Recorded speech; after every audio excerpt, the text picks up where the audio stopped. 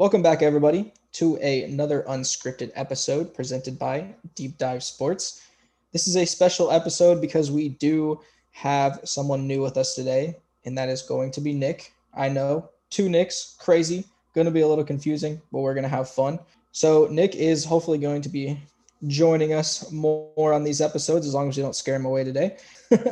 Like we said in our post a few days ago, we are building up to a big announcement on the 12th. Look for sneak peeks throughout this episode of things that might lead to what that announcement might be, and then other posts throughout the week as well. So we're going to just have a random let's talk sports kind of show where we just talk about a bunch of random things and have fun with it.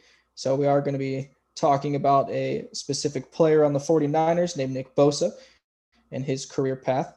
We're going to be talking about the Browns skipping OTAs and how that affects their season. We're going to be talking about all the no-hitters this season in baseball, and is that weird, not weird, expected?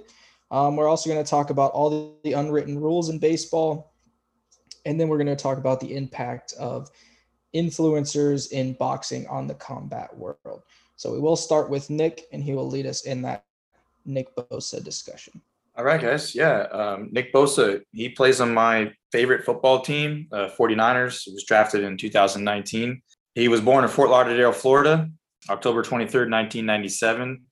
His dad was drafted by the Dolphins in 1987, so he comes from a football family. His older brother, Joey, I'm sure maybe football fans might have heard of him. He was drafted in 2016 by the Chargers, also defensive lineman. So he went to college in Ohio State, where he played for 3 seasons, racked up some solid numbers. In 3 seasons, 77 tackles, 29 for losses, 17 and a half sacks, 2 forced fumbles, and 2 fumble recoveries. And while at Ohio State in 2017, won the Big Ten Smith Brown Defensive Lineman of the Year award. So then after that, of course, he was drafted by the Niners in 2019, where he won the Defensive Player of the Year award. And unfortunately, last year in 2020, he suffered a season-ending ACL tear between 16 games that he played in his rookie season and only 2 games last year. He had 53 total tackles in 18 games, 9 sacks in his rookie season, which is actually 4th most in the 49ers franchise. So he had a stout game in the Super Bowl, 5 tackles, 1 sack, 7-yard loss, pass deflection, and a forced fumble. So he's listed at 6'4", 266 pounds, like solid guy. Me personally, I like to see him make a great comeback. I actually had the pleasure of running into him a year ago at the airport, and like super humble guy. Just seeing him on the field, like fierce competitor. His press conferences just really showed like how humble he was, and just like really good teammate, great competitor, it seemed like. So I'd like to see him make a great comeback this year. I don't know if you guys have seen in the past. I know definitely ACL tears and injuries like that can have a big effect, on guys afterwards. So with this guy being so young in his career, what do you guys think? I think he can come back, especially with today's sports medicine and the technology we have. Well, ACL tears are definitely hard on somebody. I mean, Kevin Durant suffered one in 2019, and he was out the entire I think that was an 2020 season. So I think it's a rehab that takes a long time to be able to heal from. Wasn't that an Achilles though? It was an Achilles, or was it It was an Achilles? Yeah. Achilles, okay. My bad. I mean, you're looking at players like, I mean, we can go back and like Ryan Tannehill, I think has 2 or 1. Sam Bradford had 3, and Wow. he didn't last very long after the 3rd one. I mean, after the 2nd one, his career was kind of over at that point. You look at somebody like Derrick Rose after he tore his ACL. I mean, he went from being somebody that was considered to rivaling LeBron as the best player in the league at that point to just a role player off the bench pretty much for the rest of his career, bouncing around as the resident 3-time ACL terror in the group. I could say that it sucks coming back from in the rehab, and obviously they're in a good spot because they have the best doctors, the best physical trainers. They can do it all day long because that's their job. So I think we've seen in the past, as long as you're not, above that 2 ACL tear mark, you still can be a productive player in the league and come back. I think a lot of it's mental. Yeah. So a lot of the reason that people tear it a second time is because they either don't take the rehab seriously and they try to go back out there and go full go, or they go out there and they're timid and they're putting too much pressure on the opposite knee to favor that knee that was torn. And then they end up tearing the opposite leg. So we've seen that a lot of times in sports as well, too.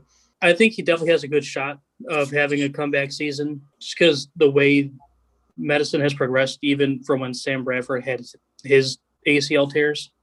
Look at someone like OBJ. He just came back from an ACL tear, and was it like 2 months ago? There was video of him doing full-on sprints on a treadmill after 7-8 months doing it's not surgery and then recovery. It's not exactly. Yeah, but it's not the straight line running that gets a lot of guys. It's the cutting.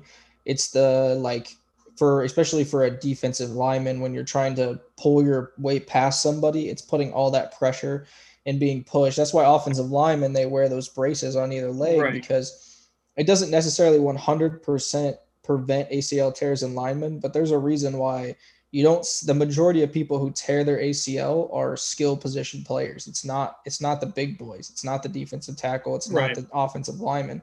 They're out there braced up. So for him and his brother, they're super injury prone. And that's another reason why I'm a little worried that his career might be cut short at some point. Right. So maybe some preventative measures, especially if he wants to get to that second contract like his brother got. Maybe wearing those braces. Or how many years did his dad play? That I don't know. I don't know about any of his dad's injury issues, if he had any. I know Nick came out with an abdominal injury, right off the bat. So that was kind of not real glaring, but you wanted to take notice of it. I wouldn't be surprised, especially in the earlier part of the season, if they kind of take him off the field more than they normally would, just to kind of save him for later in the season, just because he is shown to be a little bit injury prone. Then maybe to kind of ease him back into the game, maybe take him out a little bit more frequently than normal. Right, especially if there's depth at that position, they can do that. We heard his Bosa's grandfather, uncle, and granduncle all played in the NFL as well. So I was looking it up. Their father played 3 seasons in the NFL for the Dolphins. Right, only 3. It doesn't say anything about injuries, but maybe he was just somebody who just couldn't get to that second contract or whatever, probably a late round draft pick. Right. And most of the NFL players because it says major sports players, their average length is 3 years anyways. Yeah.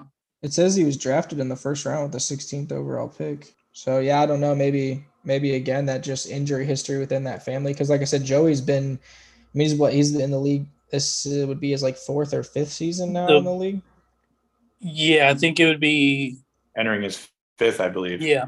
So, and he's really, I think he's only played a full season maybe once. So I think, unfortunately, to kind of close it off, my opinion of Nick Bosa says, I do hope that him and his brother have a really productive career, because they're Ohio State boys and they really do work hard and want to play the position hard.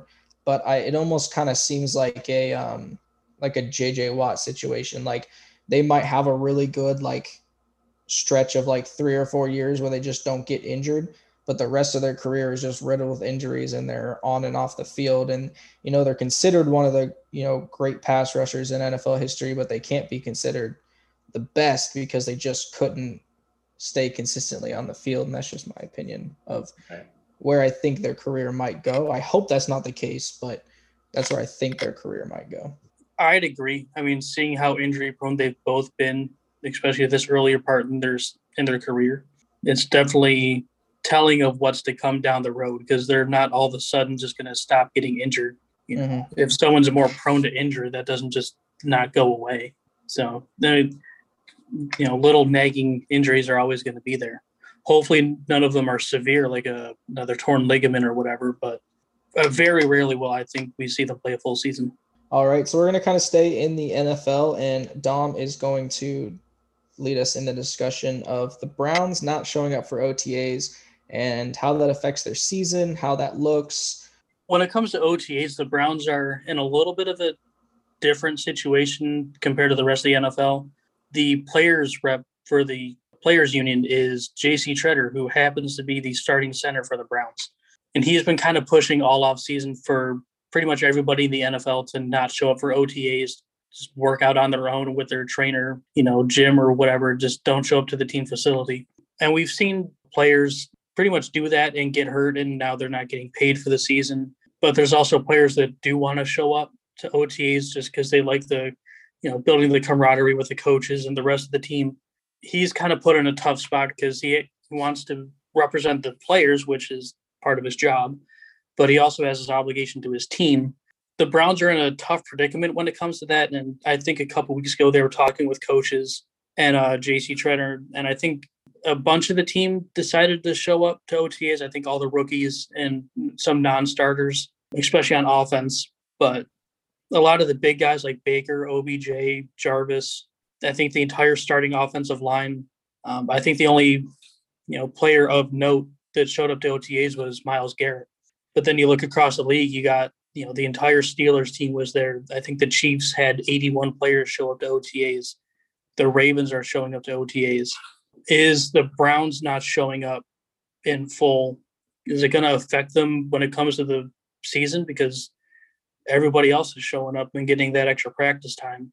Is it going to have an effect? Because last year we saw that no team had OTAs, and it looked like it didn't really affect the play on the field that much. But then again, everybody was in the same boat. This year's a little bit different. You got some teams choosing to show up, some teams choosing not to show up to OTAs. So do you think not having the extra prep time could affect them in any way? I actually do think it would affect them. And I think a good example is we saw teams that last year that already had that connection with each other, who maybe didn't have very big turnover within the organization, starters wise. They had a good start to the season. I mean, you look at the Steelers who started 11-0, but then as everybody else, once you're 11, 12 weeks into the season, everybody else is kind of rounded into form or whatever that may be. So you kind of saw that they were able to spend less time trying to get the guys to understand the system and more time focusing on game planning against other teams. So basically what they were just doing the whole time was just hoping that it was helping everybody learn the system and hoping that they could put it on the field and win. And there wasn't much preparation to play other teams.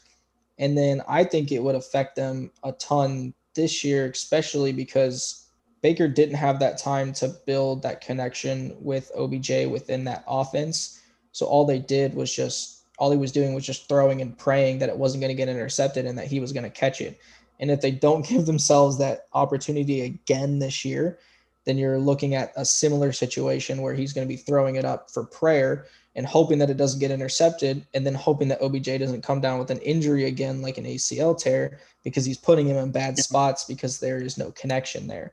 The only kind of rebuttal that I'd have to that is, that's kind of what training camp is for. OTAs are kind of mostly just like a walkthrough, kind of get into shape. You're doing some offensive drills, but it's mostly just a lot of conditioning. Yeah, it's never full pads. But training camp is really where you start building that chemistry, running through plays. And I mean, there's really nothing stopping Baker and OBJ. But that's not necessarily true, because I was looking at reports out of Steelers OTAs, and they're introducing their new offense because they have a new offensive coordinator. That's why everybody was there, because they're introducing a whole new offense. So like they're still doing all that conditioning and stuff like that as well, but they're starting to implement their playbook. They're starting to do all those kinds of things. So even though it might not be like at the same ramped up level of training camp, it would still be good to get on the field and get some passes done, get some routes in, get some plays in, start those kinds of things, especially with that connection. Because if you can't connect with your number one wide receiver, they're going to be right back in the same boat as they were before he got hurt. Because they started clicking after he was off the field and after there was no pressure to get him the ball. It was just, let's just win games. For them, yeah, it was super important for those two guys to be there learning each other, not necessarily the playbook, but just learning each other in that system. I think the OBJ injury was a little bit of Baker forcing the ball a little bit, but also just they got more comfortable in that offense. They didn't have OTAs or a training camp. They had no offseason to implement this new offense. So their learning their offense was the first 5-6 weeks of the season. And they really started to click after about week 7, which is a week after he got injured. After he got injured. I think that's just a coincidence of, he just happened to get hurt. But, who knows? Plus, it also puts a lot of pressure on the week of training camp, too, to do conditioning, playbook, all this stuff that you could just do a simple walkthrough. You don't have to do a whole lot before the season even starts. Yeah, well, I mean, training camp's normally, I think, 3 weeks, and then you got the preseason. But they're just kind of hoping guys stay in shape during the offseason. If teams want their players to attend OTAs, they need to incentivize it. I mean, OTAs have always been optional. They always will be optional. Yeah. And so, unless you want some, it to be either make it mandatory or incentivize it in their contracts, which I don't think that's even, in anybody's contract. So I don't think it necessarily has to, like you said, it's not full, it's mostly conditioning. It's not full pads. It's not full run of plays. And most of them are doing conditioning throughout the year anyways, because you're not just going to sit on the couch the entire off season and eat Doritos. You know what I mean? Yeah. Unless you're one of those buffet boys up front, you might just. I mean, I think 100 pounds. Important for like the rookies to show up because they're rookies, but if you've been with the team for 5-6 years and the offense hasn't changed at all, it's optional. Go take your vacation. Offense has changed. It was brand new last year, and they barely cracked the surface of it. That's what I'm saying. Like, well, that was more of a general, they still made it to the AFC Championship game. Yeah, but that's what I'm saying. Like, why not? Because this is a team where everybody is general statement, not like Brown specific statement. That was more general. No, I'm talking about the Browns, but but I'm just saying, like, this is a team that they're saying is like a Super Bowl contending team. Like, they have an opportunity to compete with the Bills and the Chiefs in the AFC. And then other than maybe the Buccaneers, I don't really see anybody out of, the other side that can compete with their defense. And then if their offense can click and you can plug OBJ in and it can still run as smooth as it did last year at the end of the season with that double-headed backfield, that's a scary offense. That's a scary defense. I don't necessarily think like the addition of Jadeveon Clowney was this big as everybody thinks it is. I think he'll do really good in that run stop game, but I don't think he's going to do anything for Myles Garrett because you can one-on-one Clowney all day and he's not going to get to the quarterback. And it depends on how they line him up. If they line him up at defensive tackle, he's good at rushing up the middle and stopping the run. That's what I'm saying. He's a run stopper. He's not a pass rusher like everybody thinks he is. Like, they thought they're going to be able to put him on that line and it's going to free up somebody from not double teaming Myles Garrett, but nobody's afraid of Clowney. And I think that's why nobody was willing to pay him $20 million 2 or 3 years ago. And that's why nobody was willing to pay him that much this year.